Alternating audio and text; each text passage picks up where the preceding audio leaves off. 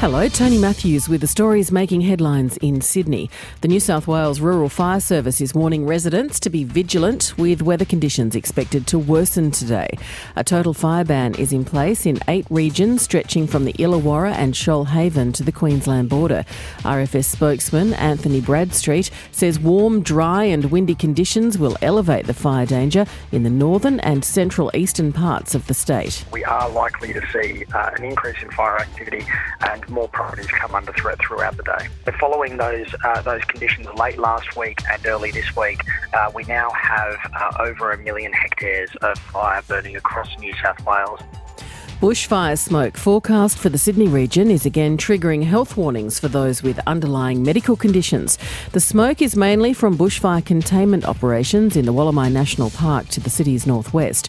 New South Wales Health says poor air quality predicted for today means people with conditions such as asthma should avoid outdoor physical activity when there's smoke around.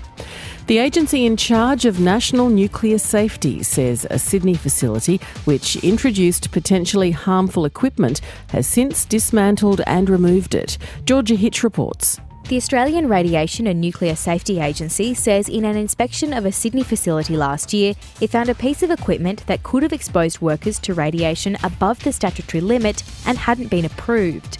The facility is run by Australia's Nuclear Science and Technology Organisation, which says the equipment didn't pose a threat to the public and was never intended to be used routinely.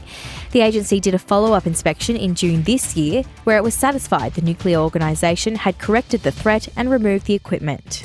A Qantas passenger plane has taken off from Heathrow Airport in London to test plans for the world's longest non-stop commercial flight to Australia. The jet, carrying more than 50 passengers, is expected to arrive in Sydney today. Qantas says it may be introducing a scheduled non-stop flight on the route. For more details on those stories, go to ABC News Online.